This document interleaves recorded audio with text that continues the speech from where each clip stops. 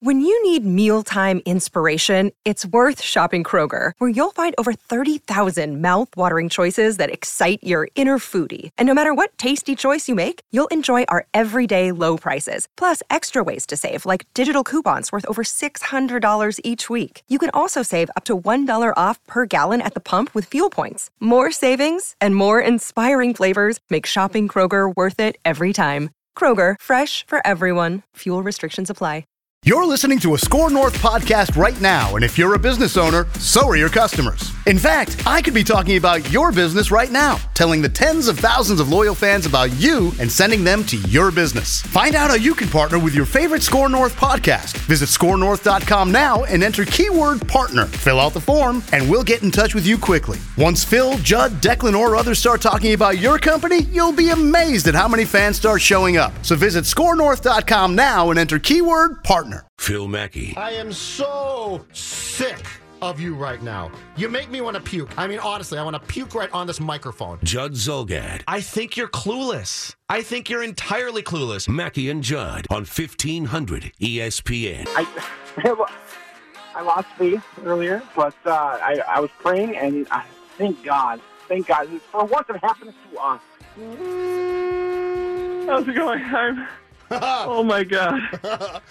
What's wrong? What's wrong, man? You act like there's something wrong. I'm just trying to stop the tears from rolling down my cheeks. This never happens for us.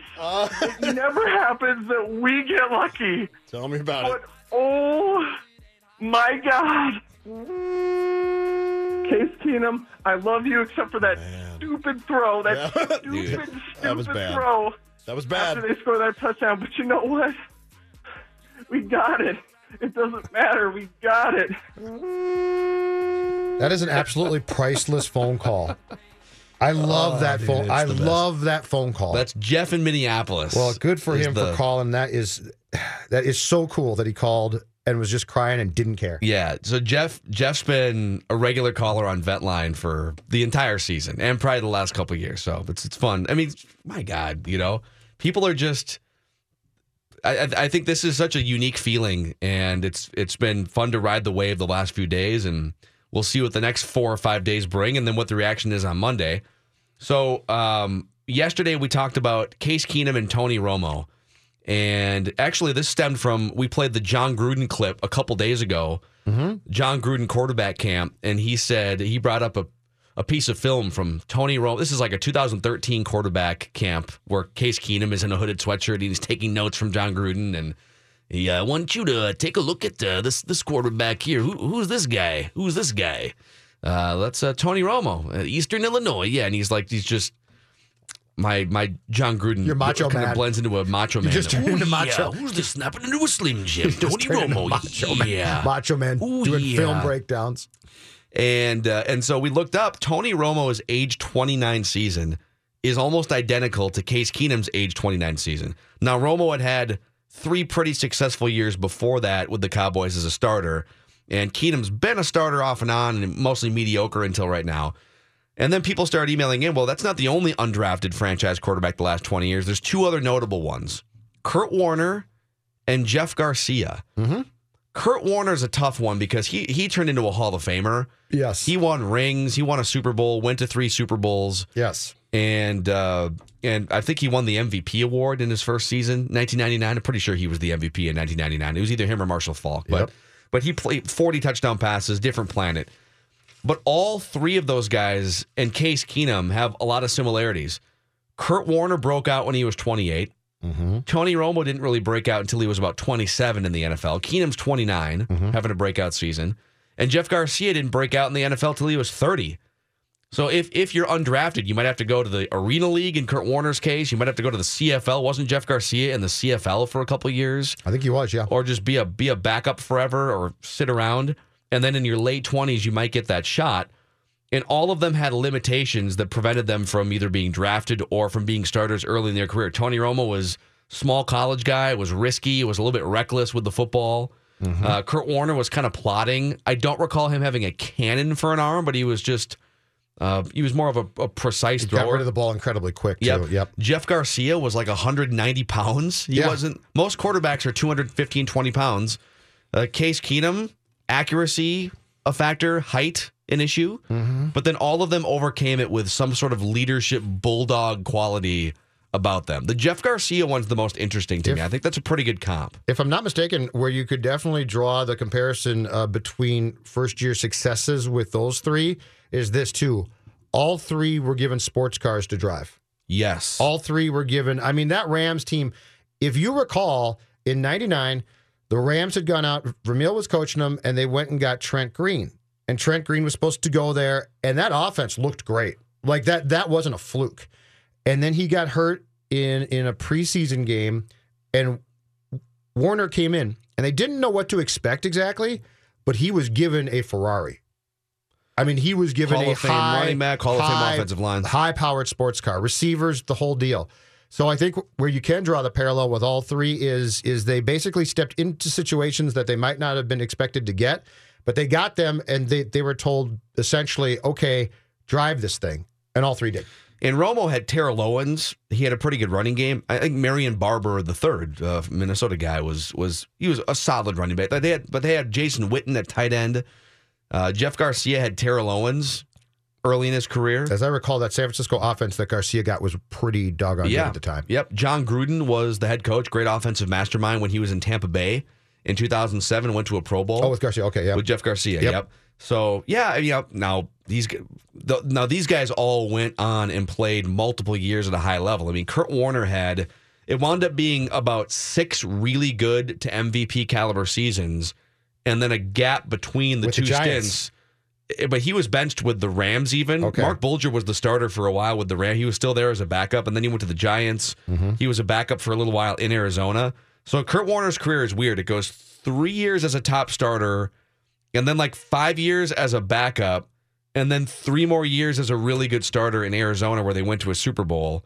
And that's why he's in the Hall of Fame, because in half the years that he was a top starter, they went to the Super Bowl and then won it once. Yep. Tony Romo, about 10 years of borderline MVP caliber play off and on, sabotaged by bad interceptions and different things. Jeff Garcia wound up in 4 Pro Bowls, 3 with San Francisco, and then 1 later on in his career in his late 30s with Tampa Bay. Mm-hmm.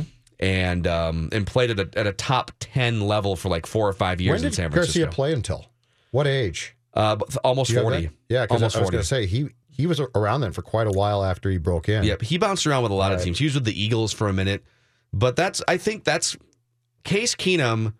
He's 29, so he's not going to have. It's too late of a start for him to be like this 15-year guy, obviously. But could he be a 4 to 5 year, really solid, not Tom Brady, but borderline top 10 starter like Jeff Garcia was? Yes, I could see that. I'm not going to bet a ton of money on it yet. I'd like to see one more year, back it up with one more year, but I could see that happening. I really want to see him operate. Now, if Shurmur leaves, I want to see him operate with a different coordinator because the parts of this offense remain very solid. I mean, is it perfect? No, it's not. But it's got solid parts. I mean, you've got a good run game, which is, I think, going to be improved by Cook's return. That's only going to get better, right? You've got 2 receivers who are outstanding. Your tight end is solid. So what I really want to see is if Keenum can come back next year, and I'm guessing that he's going to have a different coordinator at that point in time, and show a semblance of the same thing. But when you're given an offense that is very functional and has some really nice parts and a defense that is this good, you've got an opportunity to be very successful. Mm-hmm. It's like I said this earlier in the season, and obviously it got taken as a huge shot across to Case Keenum. I think there's 30 or 40 quarterbacks in the league. Well, there's 14 that are just franchise guys, so they count. But I think there's about 30 or 40 quarterbacks that would have a huge uptick in their performance and be looked at as a really good starting quarterback with this Vikings infrastructure and with Pat Shurmur and Diggs and Thielen. I mean, this is going to sound insane, but if you put guys like Nick Foles or Matt Moore, these career backups that have popped up once in a while, if you put them in this same spot, now would they play as well as Case has? I don't know. But would you look at them and say, oh my God, train wreck backup? No, you'd say, wow, I didn't know. Matt Moore's got a little something there. Yeah. Oh, Nick Foles. Okay, interesting. If Case Keenum bolts and leaves here, if he signs with a team that's just going to pay him the most, he might be crazy. If he goes to, let's say, Cleveland, I think he is okay at best. Well, but if he goes, money is money. I understand that too. But what I'm saying is, I think that he and his agent need to be very smart here. And if they now say, you know what, guys, this is for real. I am a Pro Bowl quarterback, and that's me, and I'm going to go to Cleveland, for instance. I think you're nuts.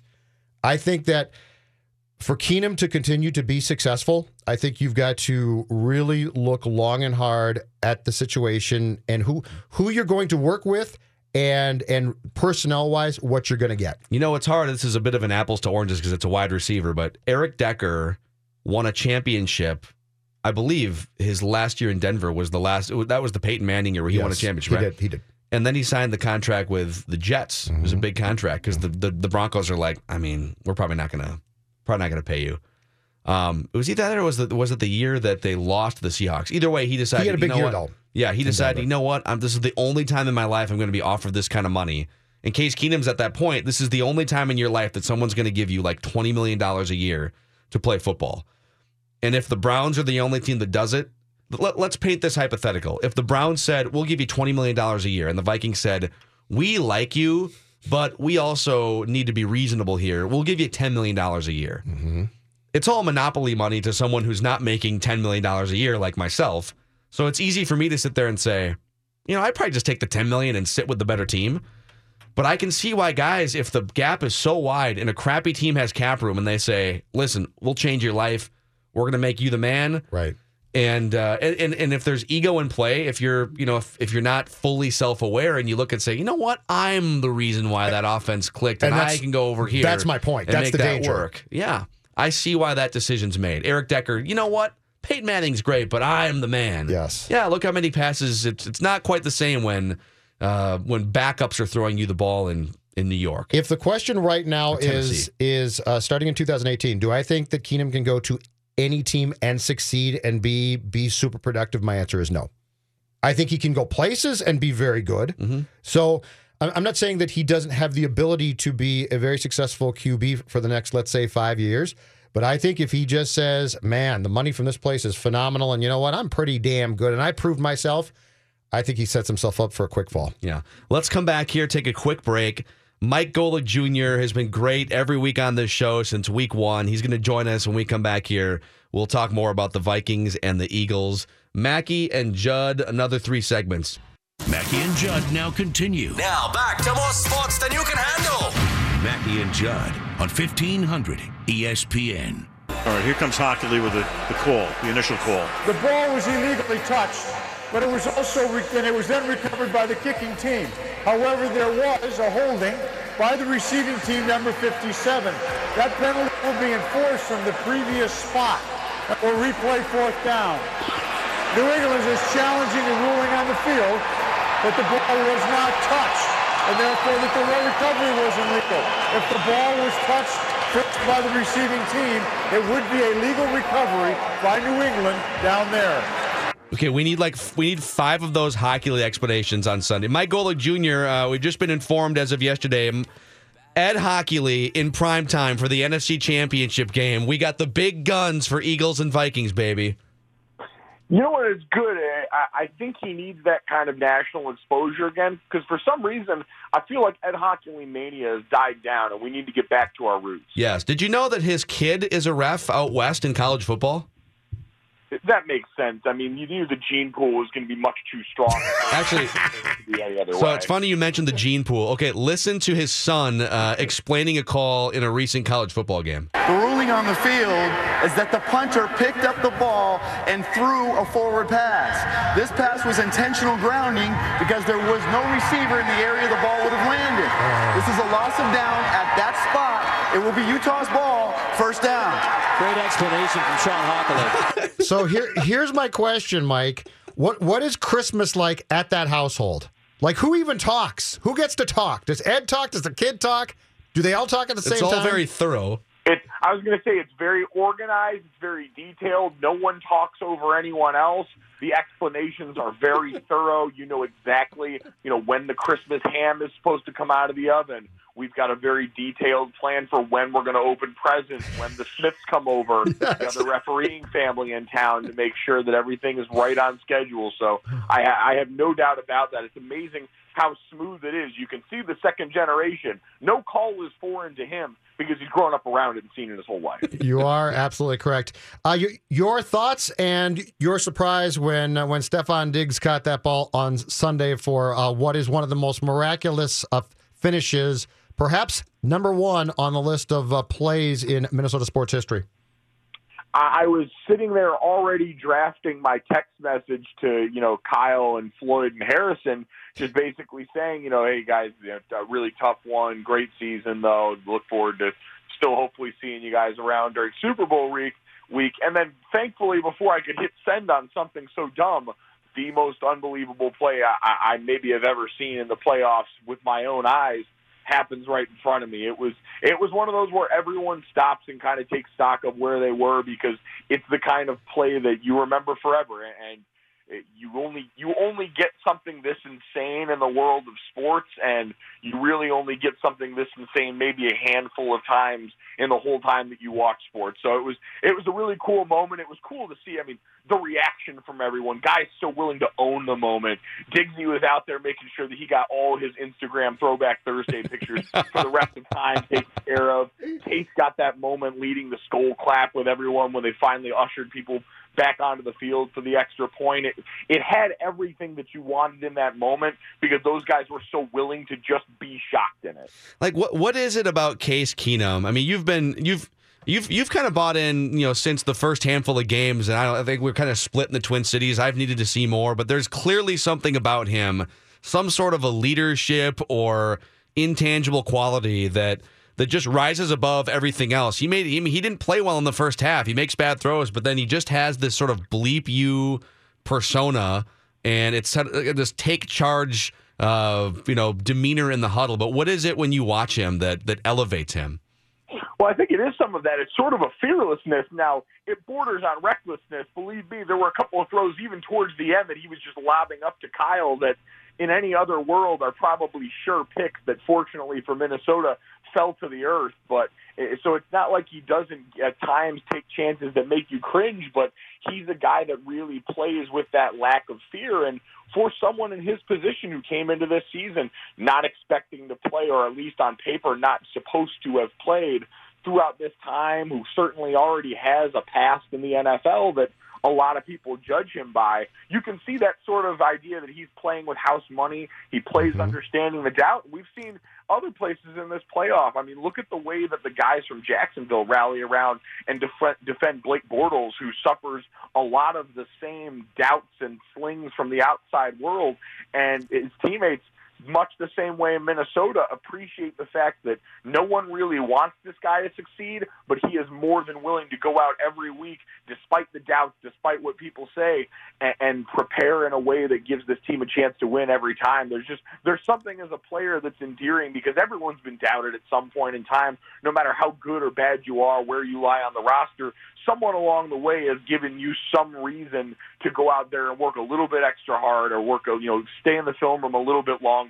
And so guys see that's for Case basically every week on this team. Hey, Mike, how much do you see a play like the Diggs catch as well, and start to think to yourself that if sports karma exists, that there's just some years that for certain teams are special? Because, I mean, you see that play, and it's so improbable, and I start to think to myself, this might just be the Vikings' year.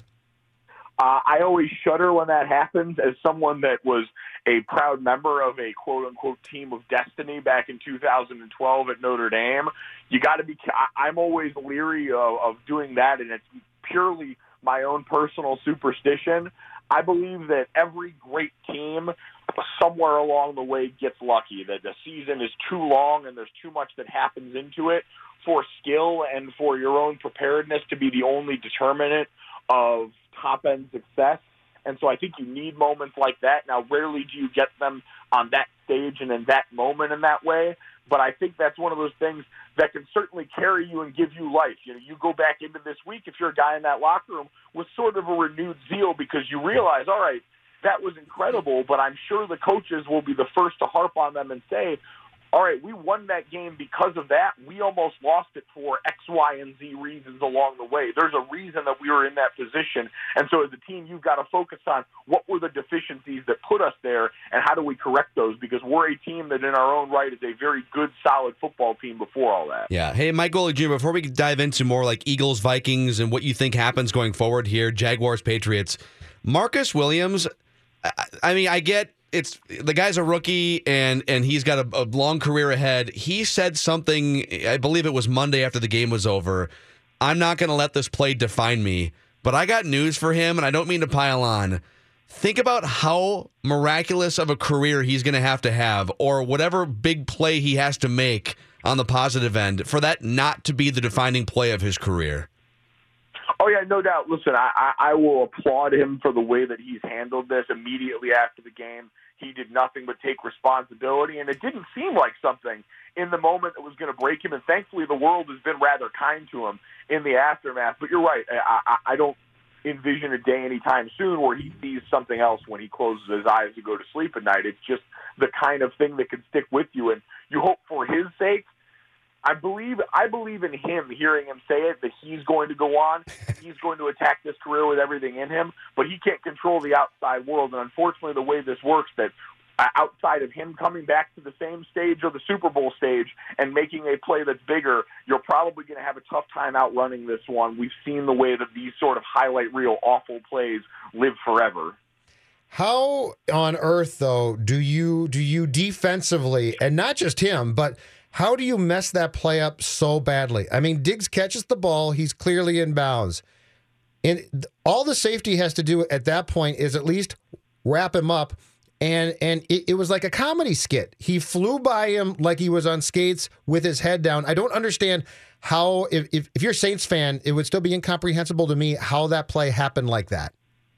And you know what? There's actually, if you're looking for even a deeper dive for the sort of football junkies out there, Dominique Foxworth, who works for us and writes for The Undefeated, does a great article called the All 22 every week. And in this week's piece, he diagrammed how really the failure certainly begins and ends with Williams, who could have very easily, despite everything else, made this play, but really the way the coaching staff didn't put him in a position to succeed with the call there that for some reason was so far from what normal end-of-game situations like that, where all you need to do is defend the sideline and the end zone, really call for. So it's a great in-depth look at the ways that coaching staff, you know, with Dennis Allen and Sean Payton, could have put him in a better position to succeed with a better and really just more run-of-the-mill call in that situation rather than what they were in. Yeah, so one thing, a couple days ago, so Kyle was on at the very end of your dad's show, like for 5 minutes right before the end of the show, and then we had Jarius Wright on our show like 2 hours after that, and he was running the second route between Rudolph and Diggs, and both of them agreed there's no reason to cover the underneath Rudolph route there. He ran like a little 6-yard out in the flat, and you have to get 20 or 30 yards for it to be a relevant play, and there's no timeouts left. If you're only going to have 3 defenders covering those 3 routes, if you want to go really X's and O's, there's no reason to cover the Kyle Rudolph route there. And even he said that. He's like, I don't know why they covered me, but I knew that it was 2-on-2, and if one of those guys messed up behind me, then it might be something big. Yeah, there was no reason to cover that. There was no reason to have 4 defensive line bodies on the field at the time to go even further before in the play. So there are just all these little things along the way schematically that certainly we can dissect now and are right to, but at the end of the day, it's also going to be one that if you're Marcus is going to be difficult to escape, because in his heart of hearts, he's just going to feel like, well, I should have made the tackle. And, you know, he showed up early. I heard Tim Hasselbeck talking about how, you know, part of it was the throw and catch too. It was a route that Diggsy sort of, you know, was lazy coming out of the break because he was probably exhausted at that point after the last few plays. And the timing of all those things gets you there early, gets you there in a situation where you duck your head for a moment, and the rest is your unfortunate part of history. Your thoughts on Sunday's game at the Link, Mike Golic Jr.? I think this is a matchup between two really similar teams. I mean, outside of the sort of Jeff Fisher jokes that are going to abound for this week, they're two teams that really want to work hard establishing the run. They're two teams that are built on defense and on really great third down defense. I mean, the Minnesota Vikings are running into one of the only third down defenses that can really stand on the field and go toe-to-toe with theirs, and they do it in different ways. We know Mike Zimmer is a beautiful football mind who is going to throw a pretty varied pressure package at you, especially on third down. Philadelphia is I think, say different in the sense that more often than not, they're just going to line up, roll the ball out, and try and beat the hell out of you. Their defensive front doesn't move around a ton. They're going to play a fair amount of man-to-man, especially in the red zone. So I think that's an interesting place to watch where, a guy like Kyle, who's been so successful in the last couple of years, ends up with a player like Malcolm Jenkins, who they love down in the box, who played a lot of man on tight ends last week against Atlanta. I'm excited because selfishly I watch the front sevens more than anything else, and this is going to be a marquee matchup between the two. But again, this is a week where we go into it and say, despite the fact that the Eagles are at home, despite the fact that they are one of the top third down defenses, they are the third best special teams team in the league, it still feels like a game that Minnesota absolutely has the upper hand in and going into it. Yep. Hey, thanks for the insight as always, and you're either going to have a bunch of puddled mess Minnesota sports fans next week, or you're going to have generational elation for the next two. So we'll see what happens. Hoping for the latter. I'm counting on you guys in a good mood and showing me a good time when I get out there for Super Bowl week. So we'll do it. Yes. Going. All right. Thank you, sir. See you, Junior. Thanks, guys. All right, Mike Golick Jr. Every week he's been an awesome guest on our show. So yeah, can you imagine if they don't win this game? It's really fun to have the Super Bowl here in town. Oh. But if they don't beat the Eagles, it's going to be this foggy, I'm telling you, depressing mood for 2 weeks. It's going to be even worse because people like Caller Don from Philadelphia are going to come here for the game, and they are shameless. They will rub our faces in this. You will. I am not kidding when I say this. You stay out of our restaurants. If the Philadelphia Eagles fans, if you win this on game Sunday, if I'm a bar, I'm upping my security quota. I'm getting more security because they are. They will rub it in our faces. You will have fist fights in bars. I segregate. No Eagles fans in restaurants. Sorry. And they will sing "Fly Eagles Fly" endlessly. Yeah, make our ears bleed. It will be hell. Dave, what kind of questions are you going to fire at us next? Well, I do have one regarding Caller Don from Philly and Eagles fans in general, and of course we'll have plenty on the game as well. All right. Phil Mackey, Judd Zulgad. They got to be some tight asses, don't you think? Oh, they take it very seriously. Mackey and Judd on 1500 ESPN. Now on Mackey and Judd. Do you believe in past lives? Did we ever really land on the moon? Questions. What are the 6 degrees that separate you and Kevin Bacon? Of significant importance. All right, Mackey and Judd. Dave Harrigan's got some questions for us. I'm guessing they're going to involve some Vikings-Eagles here in some form, too. I think they just might. Mm-hmm. I think it's the general consensus of Vikings fans, maybe we're being a little haughty, maybe not, that the Vikings defense should have no problem with Nick Foles, and he's a terrible quarterback, so they're just going to kick 6 different kinds of dog crap over the Eagles' offense. And sounds about right. Yeah, it's no problem. I have a question. Are you worried about the Vikings offense versus the Eagles defense, and in particular, Case Keenum either being a little bit too gun-shy after that horrible interception against the Saints, or still just slinging it without a care in the world? My answer, I think I gave a couple hours ago, is an unequivocal yes, I am concerned. I have concerns about... But that's your general state, though. Your resting state is concerned. No. Let's remember that last week on this very program... Let's turn that off. Let's recall that last week on this very program, I said consistently from Monday on that I thought the Vikings were going to win a very close game that was going to be hell to watch. And I was right. I had a really good feeling. Mm-hmm. I clearly didn't see it ending the way it did, but I had a good feeling for how that game against the Saints was going to unfold. The crystal ball's gone this time, boys. I got nothing. I got no gut feeling about this game, and therefore I will say that I do have a concern that if the Vikings have problems establishing the run and you have to rely on Keenum to provide your offense, that I have a bit of trepidation about this game. So these two teams do mirror each other in a lot of ways. I think this is going to be a gut-wrenching game for both franchises and the fan bases. I think it's going to be lower scoring than the Vikings-Saints game. That 38.5 over-under number, And that's a really low NFL game over-under number. That seems high. I can envision this being like 13-9 or 17-14 or something. Couldn't you guys envision that, where it's definitely that no one gets to 20 points and there's like 5 total turnovers or something? With these defenses on that field, yes, I could. I could see that happening. And to answer Dave's question specifically, the fact that Matt Ryan and Julio Jones and company were only able to muster, 10 points? They lost, 15-10, I think was the final score of that game. And that's a really good offense. Now, the Vikings offense has been statistically just as good as the Falcons offense this year in many ways, but you get sort of blinded by Matt Ryan, MVP, and Julio Jones, one of the great wide receivers in the recent history of the NFL. If it comes down to grinded out, low scoring, both defenses are making it really hard for the other team, and everything kind of, let's say the defenses kind of cancel out, and let's say the home field advantage favors the Eagles a little bit, but it's only maybe a point or two advantage. Who do I trust more, Case Keenum or Nick Foles? I think Case Keenum is a measurably better quarterback right now than Nick Foles. I just do. They've scored an average of 11 points per game in the last 3 games, all at home with Nick Foles as their starter. Well, yeah, but they played the backups against Dallas in the second. Okay. Like, you didn't score. Like, you didn't score in a home game against the Dallas Cowboys. They're not going to score a bunch of points against the Vikings defense. All I'm trying to tell you is I saw the Saints game crystal clear, and this one's very blurry to me. That causes a lot of concern. Okay? You waking up in the morning causes a lot of concern. A lot of concern that I don't see this clearly.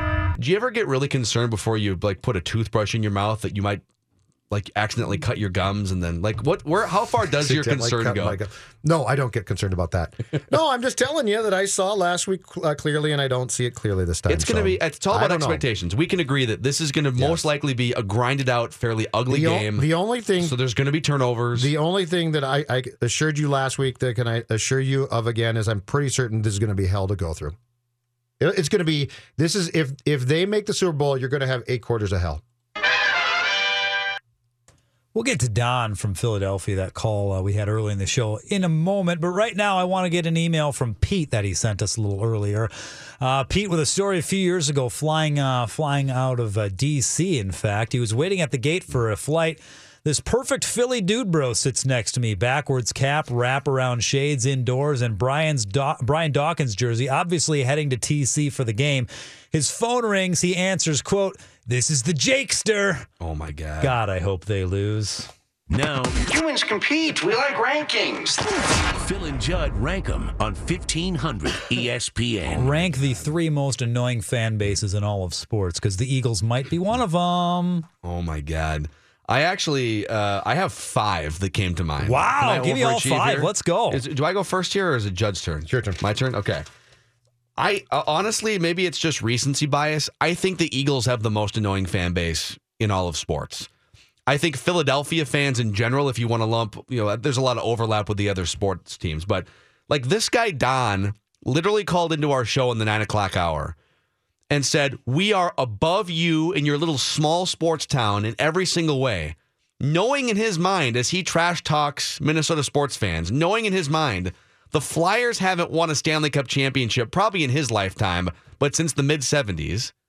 Hey, you guys up there in that little small sports market bubble you're living in, you're overlooking the game this Sunday where you're not even going to get to the Super Bowl.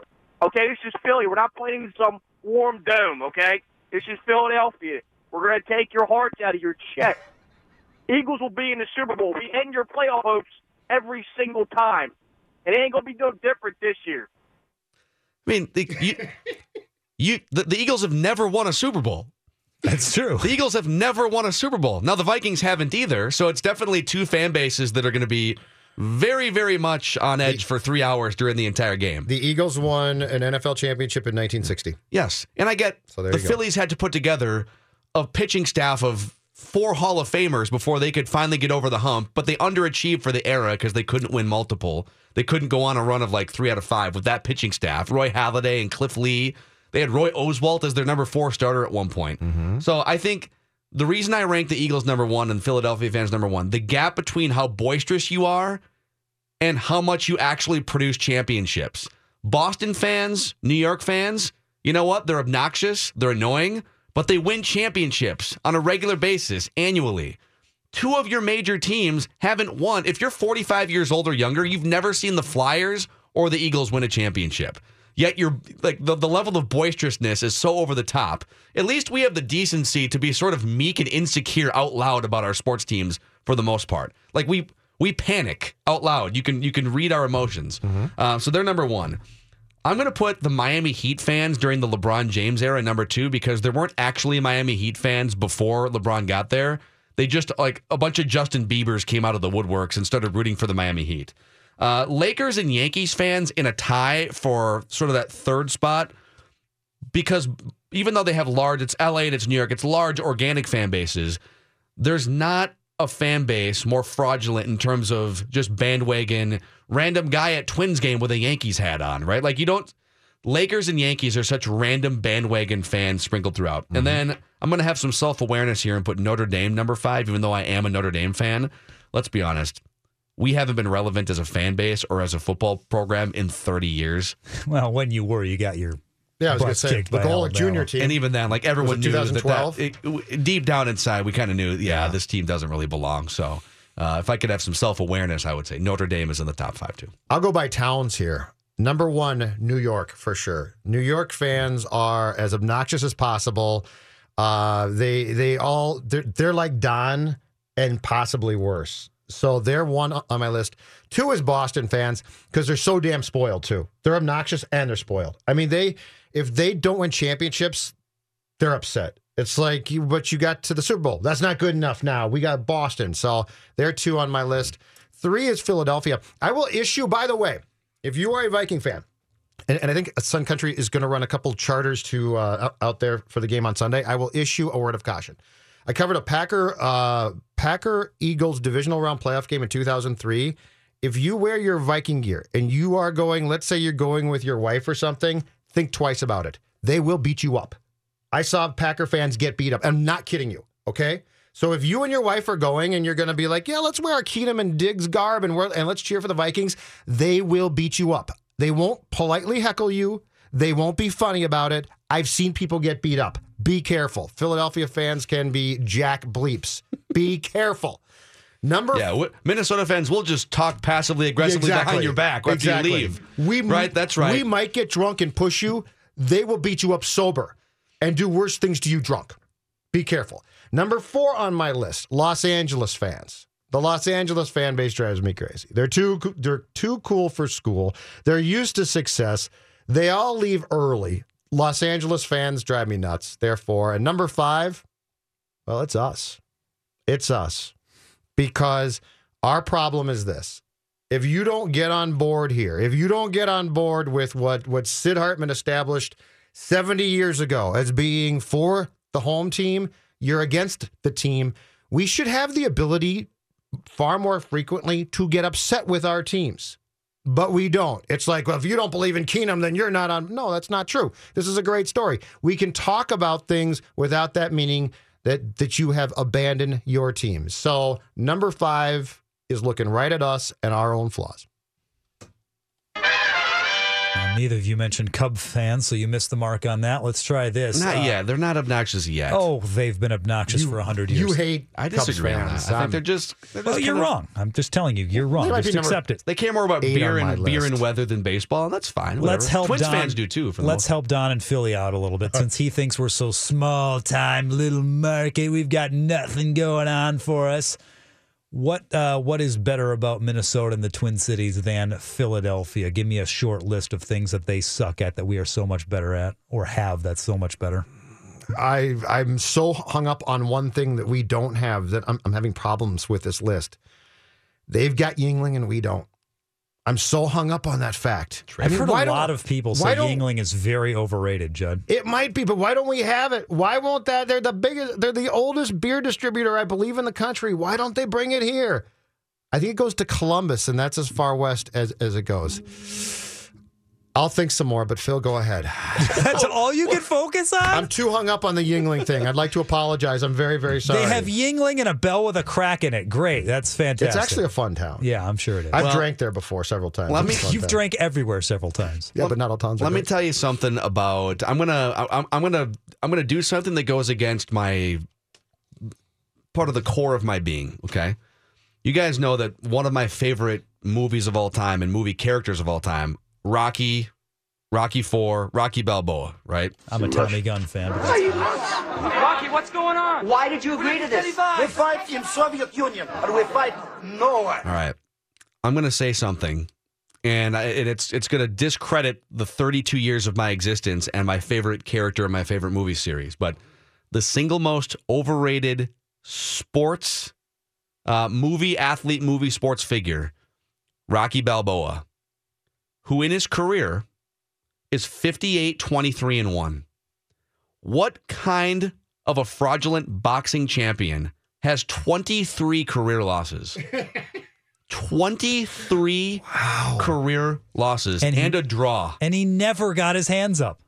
Never got his hands up to protect himself. I can't believe you're doing this. I mean, that's a whole other conversation about the level of CTE Rocky Balboa probably suffers from in his later years here. What's that, like 80 fights? I mean, Muhammad Ali lost a handful of fights, mostly at the end, right? When he was still boxing and he had some major medical conditions. Yeah. Rocky Marciano retired undefeated, if I'm not mistaken. The Jack Dempseys of the world. You put all the great fighters, take just the heavyweight fighters of all time. Even Mike Tyson, had to bite a guy's ear off to, get out of a fight one time in the 90s. You add them all up, they don't add up to 23 losses. Rocky Balboa, 23 losses. And you put a statue up? I'm sorry. He's a fraud. My childhood was a fraud. I have to be honest. And your adulthood, actually. Shocked. True. That is true. Let's come back and wrap up the Mackey and Judd show here. That felt really, really, really good. Wow. To get that off my chest. I'm still going to watch the movies, just within proper context. Let's talk about my friend Chris Lindahl for a second here. Chris was just in yesterday, and we were talking a lot about the brand new workshop that the Chris Lindahl team, the number one RE/MAX results team, is putting on. It's the Seller Workshop, sellerworkshop.com, if you want to find out more information. But how would you like to potentially make $30,000 to $60,000 more on the sale of your home? That's right, $30,000 to $60,000 more on the sale of your home. Well, Chris Lindahl is putting together a workshop January 29th through the 31st to help you look differently at the way homes should be sold. I mean, there's been kind of a standard cookie-cutter way for a long time. The Chris Lindahl team is blowing the roof off of everything that you've ever known about selling your home. We're talking top-notch marketing, creating a competitive environment for the sale of your home. That's what they did for me about a year ago. They had people fighting over my condo, and then the price just kept going up and up and up by the time it was on the market for 3 hours initially before someone made a full-priced offer. So I've had experience. If you want to join this workshop, go to sellerworkshop.com. That's sellerworkshop.com, or call 763-401-SOLD. Phil Mackey, Judd Zulgad. No, ma'am, we do not have a sense of humor we're aware of. May we come in? Mackey and Judd on 1500 ESPN. You can join me, Dave Harrigan, in supporting the Crohn's and Colitis Foundation, my favorite charity, at the Bar Olympics that will be holding this Saturday, the 20th, at Union 32 Craft House in Eagan from 2 to 5 in the afternoon. You'll get an afternoon full of games, food, drink specials, prizes, participants, that's easy for me to say, competing in a number of events to see who can bring home the gold. Top performers will be awarded prizes courtesy of us here at 1500 ESPN and Union 32 as well. More details at 1500ESPN.com, keyword events. A tweet here backing up what Harrigan said earlier about Cubs fans as well. I know people are bugged by Cubs fans. They don't bug me that much. Me either. I mean, I have been one, for the large part of my life, so I'm not, I guess I'm in the bubble too much, but... And I get the fact that it's a lot of frat guys and stuff like that, but I mean... Well, every fan base has frat guys. At its core, what I was going to say is, at its core, Cubs fans were a long-suffering group as well. I mean, if you're a Vikings fan, if you've been a Vikings fan for a long time now, there are only X amount of fan bases that I truly believe that you can identify with, because ineptitude's not it. So you can't look at a team that's gone a long time without a championship and just say, you know what, we relate. You don't. You've been really good for a long time, and you've lost in epic fashion in huge games. So there's a very small group, and I think to a large degree, until the Cubs finally broke through, the Cubs were a group that you could relate to. I mean, you could go back to the Bartman game and things like that. That is the type of epic meltdowns that until Sunday when it comes to the Vikings that you're talking about. Yeah, I don't know. I guess Red Sox fans would make more sense to me because Red Sox fans just came out of the woodworks after 2004. All of a sudden, like, everyone had a Boston hat. You could walk around a mall in Minneapolis and you'd see 4 guys with a Boston Red Sox hat and, like a David Ortiz jersey. Minnesota, Florida guy chimes in on Twitter here. This is for Judd.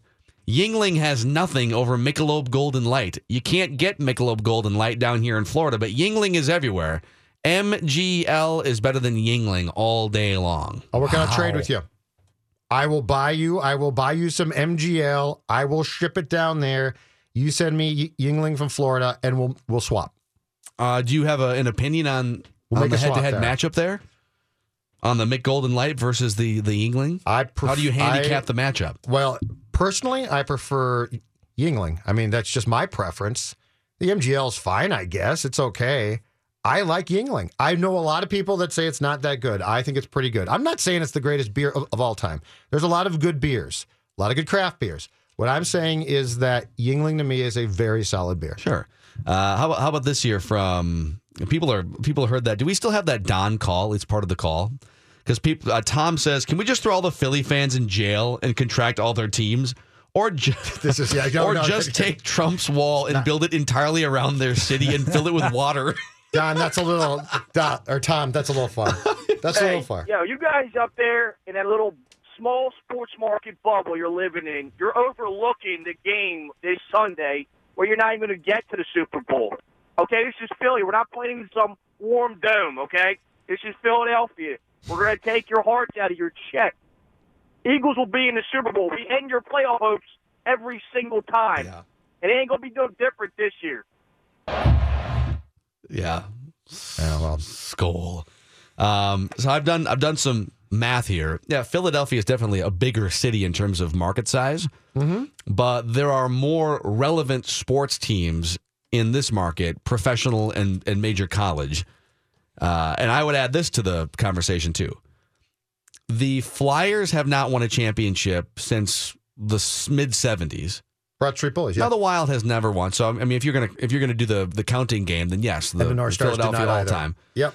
Now a lot of the teams we're talking about here didn't even come into existence until like the '60s. The Twins, do we get to count the Minneapolis Lakers? Because I think if you're going to count Eagles championships from the 1940s and 50s, they have 3 of them before the Super Bowl era. And we get to count the basketball championships. You want to play that game, then Minnesota wins. But for someone to call in, and if you listen to Philly Sports Talk Radio, the bravado is off the charts. It's very stereotypical. Yeah, that's how they do it. It is.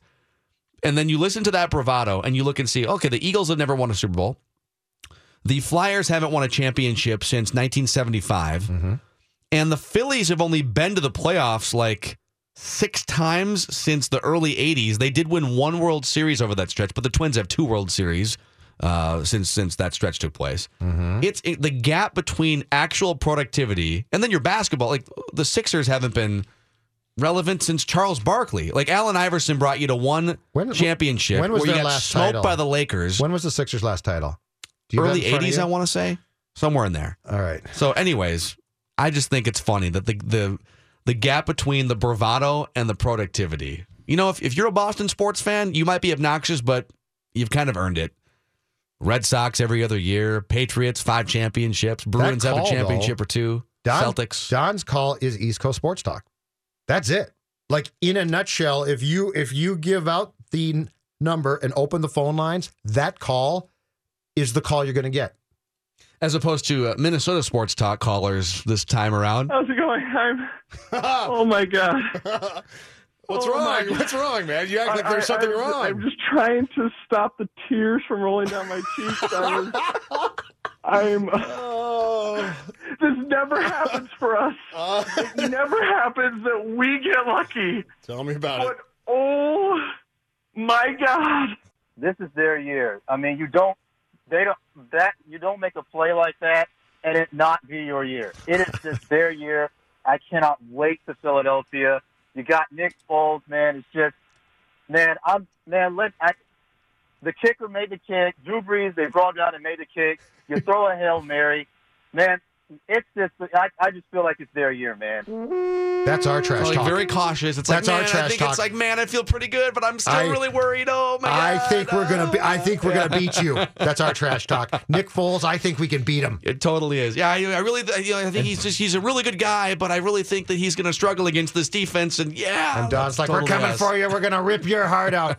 Okay, but don't make it painful, please. Please don't hurt us while you're doing that. Just make it quick then. Oh, man. The Sixers, to answer my own question, the Sixers' last title came in 1983. Okay. So it's been a long time. if you're still pimping titles from the mid-'70s and early 80s. Now, the Phillies won a title in the early 80s, too. In 80, they beat the Royals. And that was their first title in forever at the time. There's got to be a statute of limitations on pimping championships. Otherwise, Gopher football would be sitting there. Yeah, Badgers. That's right. My great-great-great-great-great-great-grandpa Bernie Bierman was a owned tight you. end. We own Madison. That's right. Yeah, George Washington was the president. All right, we're back tomorrow. This holiday, whether you're making a Baker's Simple Truth turkey for 40 or a Murray's Baked Brie for 2, Baker's has fast, fresh delivery and free pickup, so you can make holiday meals that bring you all together to create memories that last. Baker's, fresh for everyone. Free pickup on orders of $35 or more. Restrictions may apply. Get more ways to save at the Buy 5 or More Save $1 each sale. Just buy 5 or more participating items and save $1 each with card. Baker's, fresh for everyone.